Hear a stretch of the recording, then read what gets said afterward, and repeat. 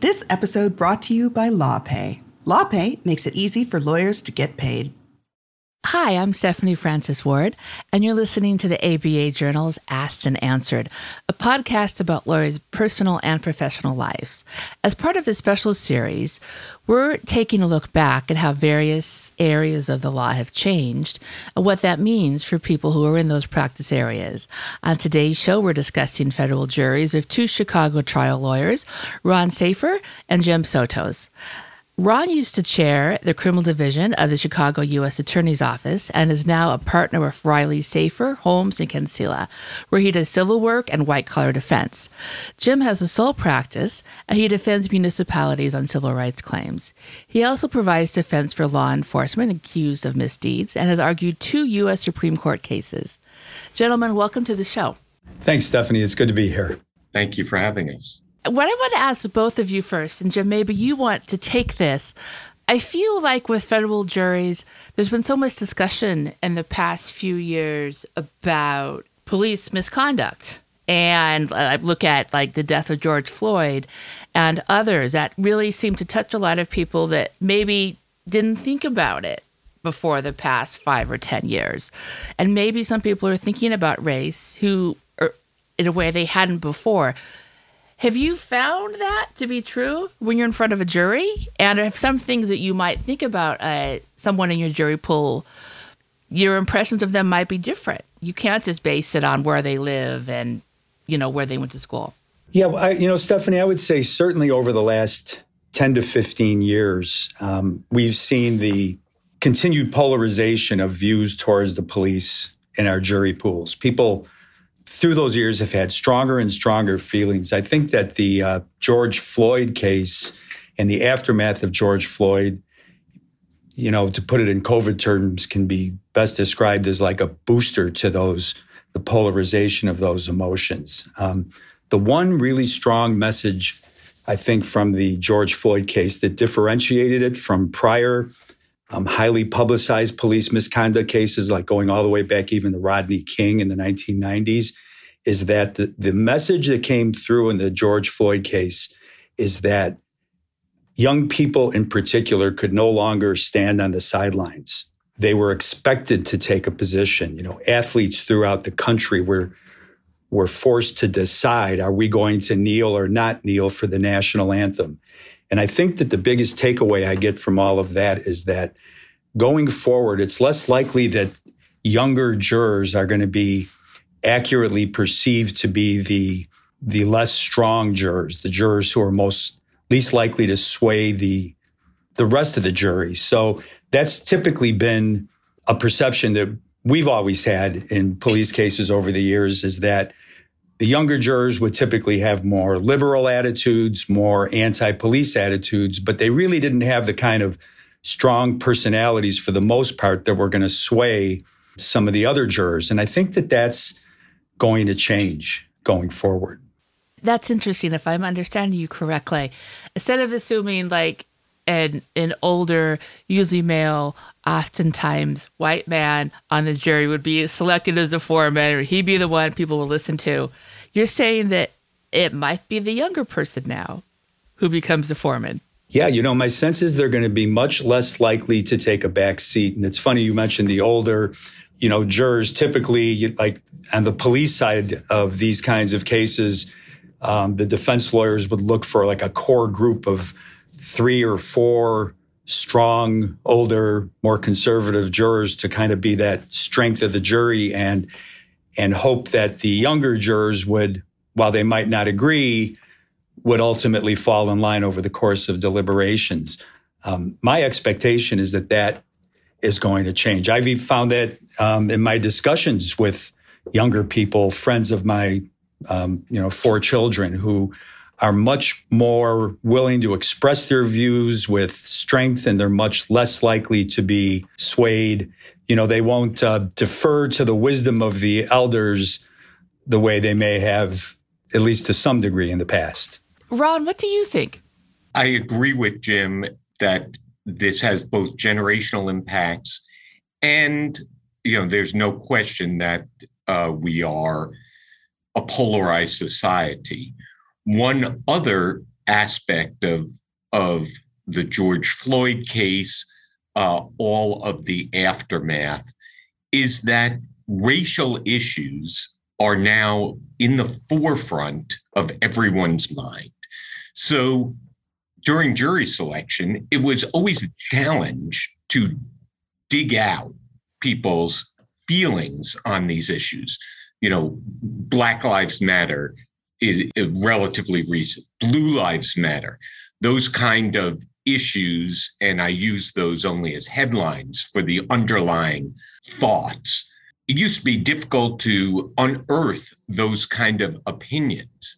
Now it's at the forefront of everybody's mind, and young people, old people, they have thought about it, and they are willing to discuss openly and honestly, or at least openly, their feelings on these issues. And that's a big difference in jury selection from recent years to past years.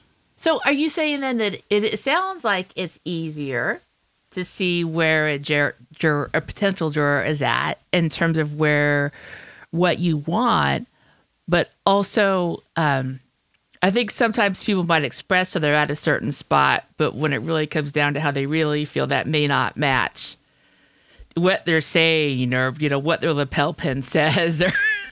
Or that may be. It's always difficult. That's why I say it's open, always difficult to be candid about these very emotional issues. But I think we've gotten a lot better at that as a society, at having the discourse.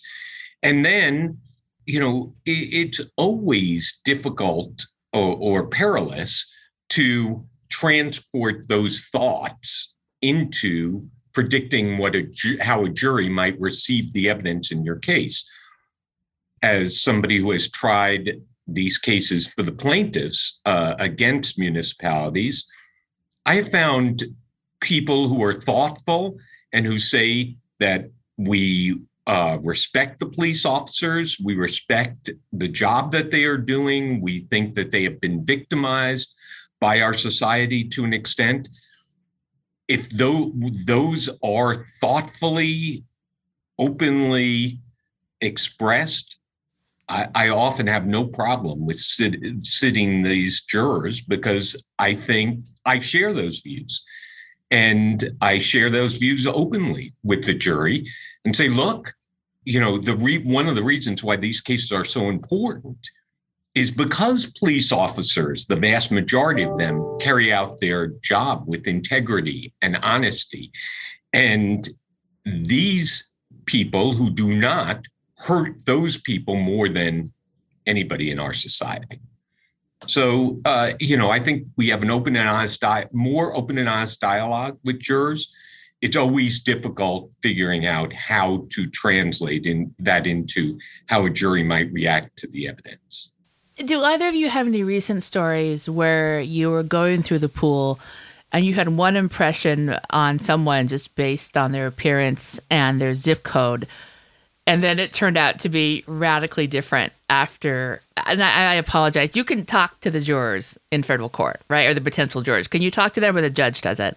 The judge does it. Okay. Did anything come out that just surprised the heck out of you about someone that was in your pool?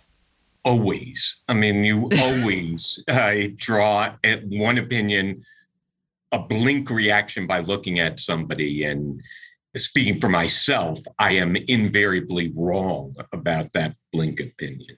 Yeah, I mean, me too. Every trial, you have a perception. You try to form these perceptions based on the back and forth. And as Ron said, in federal court, the judges typically pick the juries and you don't question them and you try and form these judgments. And then later on, you often find out that you had it diametrically opposed.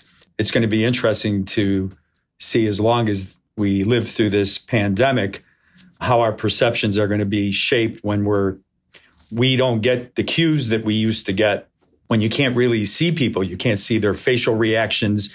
So much of what we do when we're sitting at the table is trying to watch people without them knowing that we're actually watching them, to see how they reacted to that particular exhibit or that piece of testimony. Did they snarl? Did they raise their eyebrows? Well, now you can see the eyebrows, but you can't see the whole face. And it's going to make it that much more difficult to try and get those kinds of judgments correct. That is such a good point. I absolutely find that to be the case. I just tried two cases during the pandemic where all of the jurors are masked. And, although I've long lobbied for a scoreboard to be installed over the jury, they haven't done it yet. But one of the indicators that I've always found as to whether a juror is with you or not is humor. I found if you say something that's genuinely humorous, a juror who is with you is more apt to smile. Now you cannot see whether or not they're smiling, in addition to their reaction to specific pieces of evidence. Very difficult to read a jury. What's more, they're spread out across the courtroom. There are 3 jurors. Well, so Rod, I'm curious. So for these past 2 trials that you did you have your second and third chairs? I mean, if you don't mind, how did you guys discuss how you would look at do you mind sharing us what your strategy was for reading body language? Because I would imagine you're zeroing in on eyes to see if the eyes are smiling. That would be one. Yes. Right? Or were you also, if someone was getting really fidgety in their mask, that might be another thing. But do you mind telling us a bit about your team's strategy? No, I don't mind at all. First of all, one of the consequences of COVID is your whole team is not in the courtroom. Oh, yeah. In our last trial, I was able to sit there, our client, and one other lawyer was in the courtroom, period. That's it. So your team is in a remote courtroom watching on a camera. But you do read, obviously, there is body language, there are arms crossed, there is turning away, and people do turn away from witnesses and towards witnesses, and that's very helpful. And monitoring that is very important. People do smile with their eyes, they do frown with their eyes, but it's as I started to say, there were only 2 in our last case. There were 3 jurors in the box. So most of the jurors are spread out in the seats for spectators, no spectators anymore. So you can't see them. They're in the back corner of the courtroom and you can't read them. Now, our judge had them cycle through, so you got a view of everybody at the time, but it's impossible to read jurors like that. Has anybody filed a motion to sit them in a way you can read them better that you've heard of? Good luck with Chief Judge Palmeier is very focused on this issue, and he's very focused on making it safe for jurors who are compelled to come to federal court, and such a motion would not succeed. Well, and it sounds like if your team was watching this remotely, you would have, whoever's in the courtroom would have a better view of the jurors than your remote team, right? Because it's not like there's a professional cameraman who's zooming in. So it's on you. Yeah, they don't see the jurors at all.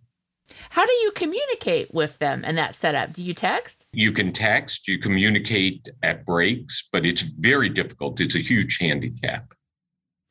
And Jim, I think you said that you haven't tried a case yet during the pandemic. Is that right? Yeah, no, I haven't. That's why this is all very interesting to me. We did not try a case during the pandemic. We actually have 6 that are scheduled between 6 federal jury trials are scheduled between March and September of next year. So maybe you should ask me again in October. But well, and do you think, is that part of the backlog? Is that maybe because the governments don't really, a lot of people don't, from what I've heard, a lot of cases are just being churned, especially if you're the defense. People don't want to go to trial right now, but I don't know when things are going to change. Yeah, I think it is the backlog, and coming out of it now, we just have a lot of cases that have been gearing up, and they're all getting set at the same time.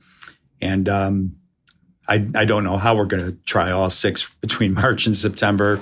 And some cases settle, but I'm sure several of these will be tried. And I think that's it. It's primarily a function of the backlog And the courts are now saying, okay, it's time. Let's go. So that's where we're at. Should be a very interesting year. And I don't know where we're going to be in terms of the pandemic, and the kind of restrictions that Ron's been describing are very, very interesting to me. And I don't know how each court is going to approach that differently depending on which jurisdiction we're in as well. Do either of you think, going back to what we talked about a lot of people in the jury pool's views on police misconduct now and how that's changed, I was curious if maybe municipalities might be more likely to settle, or on the other hand, would the plaintiffs be asking for so much that they just can't settle? The issue of settlement is obviously always fascinating because both sides always say the same thing. Well, we would be happy to settle if, and then the issue is always, well, what's the number?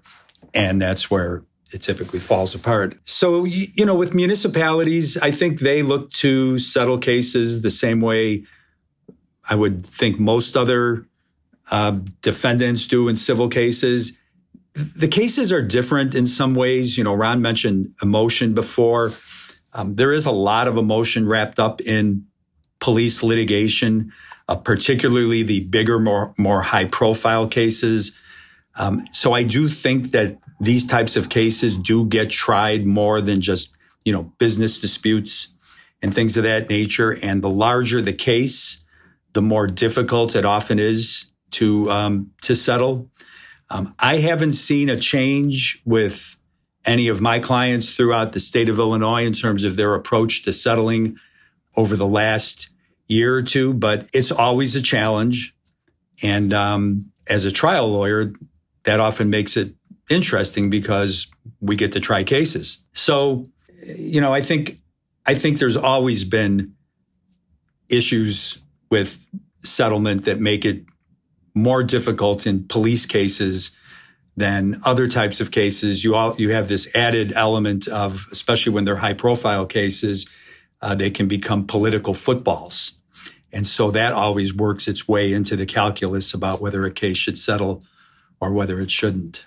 What would, say 10 or 20 years ago, what would be seen as a red flag in a case, either for the plaintiff or defense, that today wouldn't be a red flag? Like maybe a witness's sexual orientation might have been a red flag. Or, if he or she had a criminal record. I mean, that could go either way now, I think. What are some things that maybe are not red flags anymore? I think drug use is something that has become much more acceptable. Somebody who says, that, oh, yeah, I witnessed this. I had smoked a joint. Where 20 years ago, that would have been, oh, well, then you can't testify. Today, I think it's nobody bats an eye. Following up on that, I think the difference has become so extreme. And as Ron pointed out, 20 years ago, that would be something that the defense would want to emphasize in order to detract from if it's the plaintiff who had been engaged in the drug use, in order to detract from their testimony, defense would emphasize it. Now, I think not only do defendants not look to emphasize it because they could face a backlash from the jury, they often don't even bring it up. And I think that consistent with that, what I've seen that's different from, let's say, 20 years ago is, the idea that a plaintiff bringing a civil rights case has to be, squeaky clean, even aside from drug use. So if you could find something in the record where that person was not truthful, they made misrepresentations or they outright lied about something, I think there was a time that was considered a death knell to the plaintiff's case. Juries seem in current times to be much more accepting of the fact that people can not always be truthful, and that can coexist with police misconduct on the other side. And they can sift through those things to get to the truth of a specific case and not necessarily hold some of those personal foibles, even integrity issues against somebody bringing a case. The other thing that I think is a big change, and, Ron, I'm wondering if you've seen this, is there was a time when it was always believed that for the police in a police misconduct case that the less they had in the way of reports or video, the better, because it made them much more difficult to cross-examine. So that was always kind of the mantra. Well, you don't want to create paper because it can create inconsistencies for cross-examination. And I think that always served police pretty well, because there was a presumption, I think, in the minds of most people, including jurors, that police were generally telling the truth when they testified, even if they were being accused of serious misconduct. Now I think it's the opposite, that if there are not reports and there are not videos, the jury wants to know why, and there better be a good reason for that. So the burden has kind of flipped, and jurors expect government to affirmatively justify whatever actions they're saying occurred, and they're not as receptive to the argument that, well, the plaintiff has the burden and the plaintiff didn't prove it, so you have to find in favor of the defense. I completely agree with Jim. It's a CSI world. Right. So, Jim, I'm curious of what you just said. How much are your clients accepting of that, and has it caused them to make changes? That's a great question, Stephanie, because the answer is it depends on the jurisdiction. The larger, more sophisticated bureaucracies kind of understand that, maybe to a fault. There's so much paper that they paper everything, but you can still go into smaller towns and other jurisdictions where there's very little paper out there at all, no video. I know of one case where there was a lengthy police standoff with a criminal suspect for a couple of hours. There was no video of any of that. And so it really depends on where you are. You could have the identical case in, let's say, a place like Chicago, and you'll have boxes of reports and information, and you take that same case and put it in a small downstate Illinois community, and you might have like an inch thick file, and that's it. So the more it is done, the more law enforcement sees it's to their advantage. I was a federal prosecutor at the time that videotaping of confessions was made mandatory at some of the agencies. They hated that. They resisted it, fought it tooth and nail, said this will chill people. They won't talk to us. This is a disaster. I said, look, this will be your best friend. People confess, and then they say, oh, I didn't confess, or I was forced to confess, or all that. Now it will be on videotape. You will be protected against all of those untrue allegations. And I think history has proved that that's right.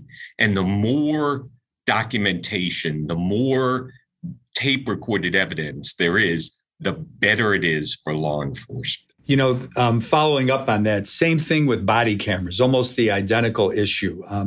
Let's be honest about it. Nobody really wants to have their daily activities recorded. I wouldn't want a camera following me around at work, watching every decision I make, every mistake I make. But when you get past that, and so as a result of that, police, I think like most professions, were very, very reluctant to go along with body cameras, and it was kind of forced on them. But what we've seen is that more often than not, much more often than not, those body cameras have helped the police more than they've helped the police, the people who are bringing the cases against the police. Not always, but that's been true. That's fascinating. And Jim, would you say that your impression is on the defense side of this, when the laws required body cams, were you thinking, oh, thank goodness? Or were you a little nervous about it before you knew what would happen? Yeah, I wasn't, because I thought I've been handling these cases for so long. It was my belief that ultimately it would be a good thing for law enforcement. So I actually spent a good deal of time back when there was a lot of controversy about who would have body cameras and who wouldn't. And a lot of jurisdictions still don't, primarily because of the cost at this point.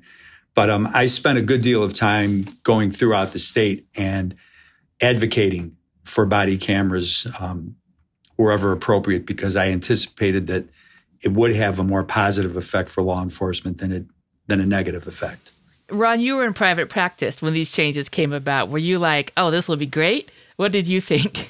I actually was a prosecutor when they began to come about, and I felt that it was a positive result for everybody because, as I say, I identify as a prosecutor, even though I've been a defense attorney for a long time now. My experience is that the majority of law enforcement officers are trying to do the right thing for the right reasons, and they are helped by body cameras. They're helped by documentation in general. There are, as in any organization, people who will break the rules, who will do things that are, that they don't want on tape and they don't want documented. For those people, the fact that everybody's got a camera now, hopefully chills their conduct. Keep in mind, the cases that Jim and I are trying in courts happened, the events of those cases happened 20, 15, 30 years ago. We're not talking about events that are happening now. And hopefully, everybody is learning from these cases, but you can't rectify what happened 2 decades ago. Let's take a quick break. And when we come back, I want to talk to the two of you about your predictions on Gen Z juries. We'll be right back. LawPay is proud to be the only payment solution offered through the ABA Advantage program and is dedicated to meeting the needs of attorneys across the U.S. With LawPay's user-friendly online payment solution, you can easily and securely accept credit and e-check payments from anywhere at any time. For valuable billing and payment resources and to learn how you can enjoy faster, more reliable payments, visit lawpay.com/ABA. And we're back. I'm Stephanie Francis Ward, and on today's episode of the ABA Journal's Asked and Answered, we are discussing the changes that lawyers are seeing in federal trials, especially in matters involving police misconduct. On today's show, my guests are 2 Chicago trial lawyers, Ron Safer and James Sotos. So I want to ask you guys, for young adults who are teenagers and in their 20s now, who are living through this pandemic, what do you think their attitudes will be like once they're on jurors towards things like law enforcement and big business and corruption? Okay, I'll tackle this one, I guess. I think that, if we put this in the context of, picking juries, I think there's always been a perception that there's kind of a sliding scale that just changes throughout the course of somebody's life, that the younger people are typically more liberal and that gradually changes over the course of somebody's lifetime so that the elderly people are typically more conservative. Obviously, that isn't a straight line, but in terms of generalities, I think that's how it's always been approached. And I mentioned before that the issue then is, do the younger people have the strength of their convictions to sway juries? I think that a lot of the, anti-corporation, anti-government, anti-law enforcement sentiment that has always more characterized younger people than elderly people has been increased dramatically throughout the last couple of years, not only because of the George Floyd case and its aftermath, although that was a significant aspect of it, but also because of COVID and how politically polarized it became and how people started feeling they can't trust the information that they're getting on both sides of the issue. So I think that all of those dynamics has contributed to an environment in which younger people are going to be more and more skeptical and suspicious of government, big corporations, which will impact jury trials in ways that we have yet to see, but I think we will see. Ron, what do you think? I'm also curious, where you do white-collar defense, how you think this generation is going to feel about white-collar defendants. I think we're seeing that exactly as Jim says. We're seeing a more skeptical jury. We're seeing a jury that wants to be shown everything on television. It better be on a digestible 30-second clip, not in a 2-hour exploration of an issue. It better be upfront, easily digestible, easily understandable, because the fact that my kids who are in their 20s sit there and watch a football game while playing a video game, while texting their friends. It's no one thing holds their attention. So you better be aware of that when you are presenting to a jury. Have you had a jury member yet who's under 30? I mean, recently? Just tried a case where we had 2 jurors. One was 25, one was 22, in a civil rights case. Was one of them the foreman? No, neither was the foreman, but both of them were very articulate during jury selection, very outspoken, just like Jim predicted. Nobody was, usually you have somebody who's that young, and especially in a big courtroom, and especially with a bunch of old people sitting around asking them questions, they are reticent. Just as Jim said, outspoken, speaking their mind, forcefully, not shy at all. People have opinions. I'm curious if you could tell me, were they from the city or the suburbs? One was from the city, one was from the suburbs. How about you, Jim? Have you had a juror under 30 recently? Yeah, I mean, it's not that unusual in my trials. When you asked the question, I started trying to take a mental inventory, and I can think of a number of cases where I've had anywhere from 1 to 2 or maybe even 3 jurors in their 20s. So I've seen it quite a bit. Based on, and this wouldn't just be for trials, but for hearings too, do you feel like there's been some technology that's been adopted during the pandemic, during the federal court system, that will stick around and maybe makes life a bit easier?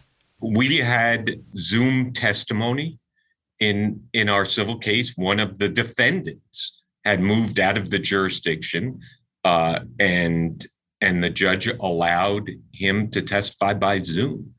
And frankly, although I vigorously opposed it, it was fine. You have to prepare in advance. You have to send your exhibits. You have to be on top of it, but it can be done. The Zoom status call is something that I hope will be employed forever. The day that you had to travel to San Francisco for a status, where you're spend 2 days traveling for a 15-minute status, hopefully that's over. Or even just wait in court for a status where you can be in your office working, and then when your case is called, you come to. That's a great development that I hope will be kept forever. That's the interesting part of all this, because when the pandemic struck, there was, I won't call it panic, but there was an awful lot of concern, like, how are we going to adjust? And then our profession seems to have adjusted seamlessly. Everybody was thinking kind of like, oh yeah, well, this works, Zoom works. And the problem has been adjusting back. People want to stay with that kind of remote existence. And so it was only a question of time until that found its way into the courtroom. That's why I was really interested when Ron said that it worked with the Zoom testimony during the trial, because there are a lot of challenges, obviously, when you have somebody testifying by Zoom. And the general thinking is that it can impede cross-examination, and that the jurors might not be as engaged.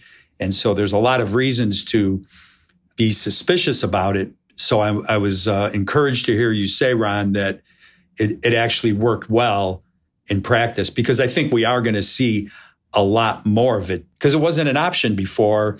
And so people basically had to be there. And if you didn't have a really, really good excuse, you had to find a way to get into that courtroom and testify. But now, with everyone knowing that that option is there, courts are probably going to be much more receptive to people's reasons why they can't testify. And I don't think it's ever going to go away. That's going to be a hallmark of trials going forward. Do you get the sense that the judges like it too? I don't think that judges have to deal with the issues, right? It makes, their interest is getting an efficient and just trial.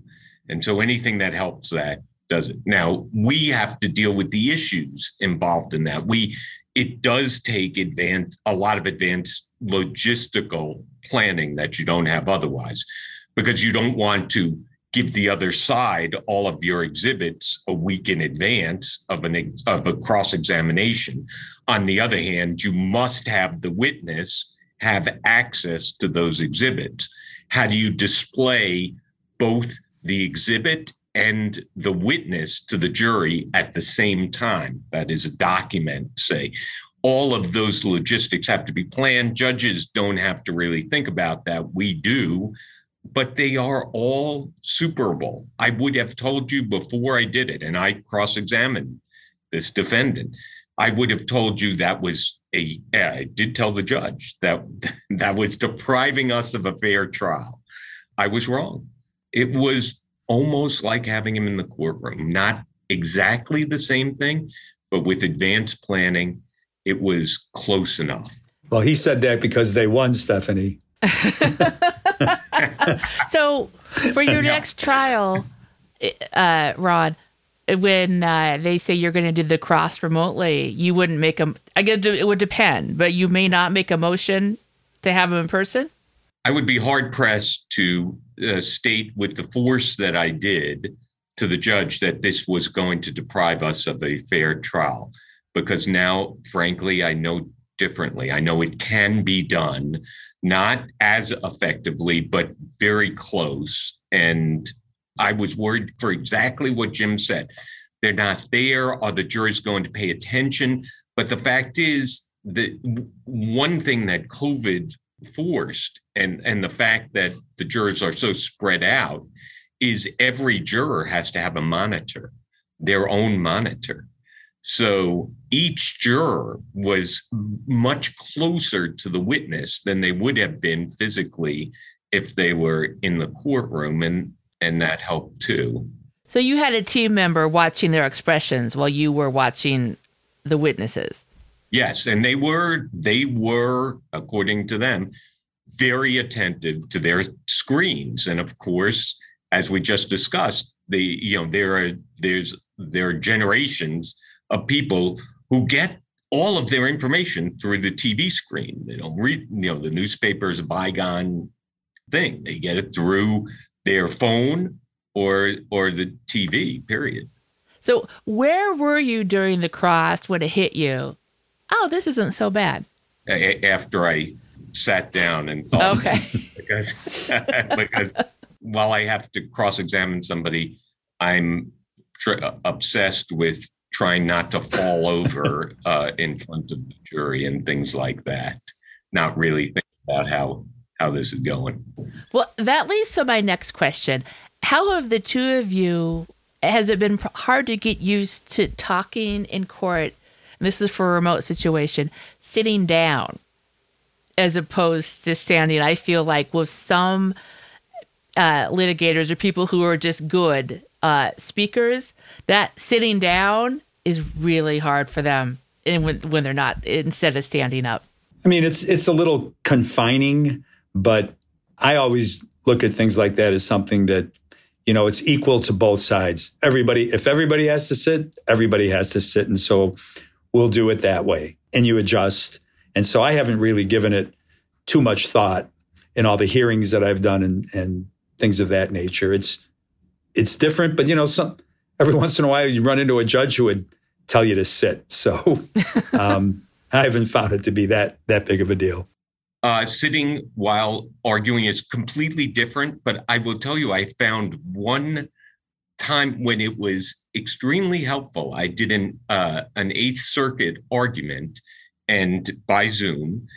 And one of the things that I could do that I could not do on the stand, there were two things. One, I was in person. One was I could have all of my papers laid out for the different issues, and then I could reach for one while the question was being asked, and it wasn't as obvious, and I couldn't do it in that same way in a courtroom.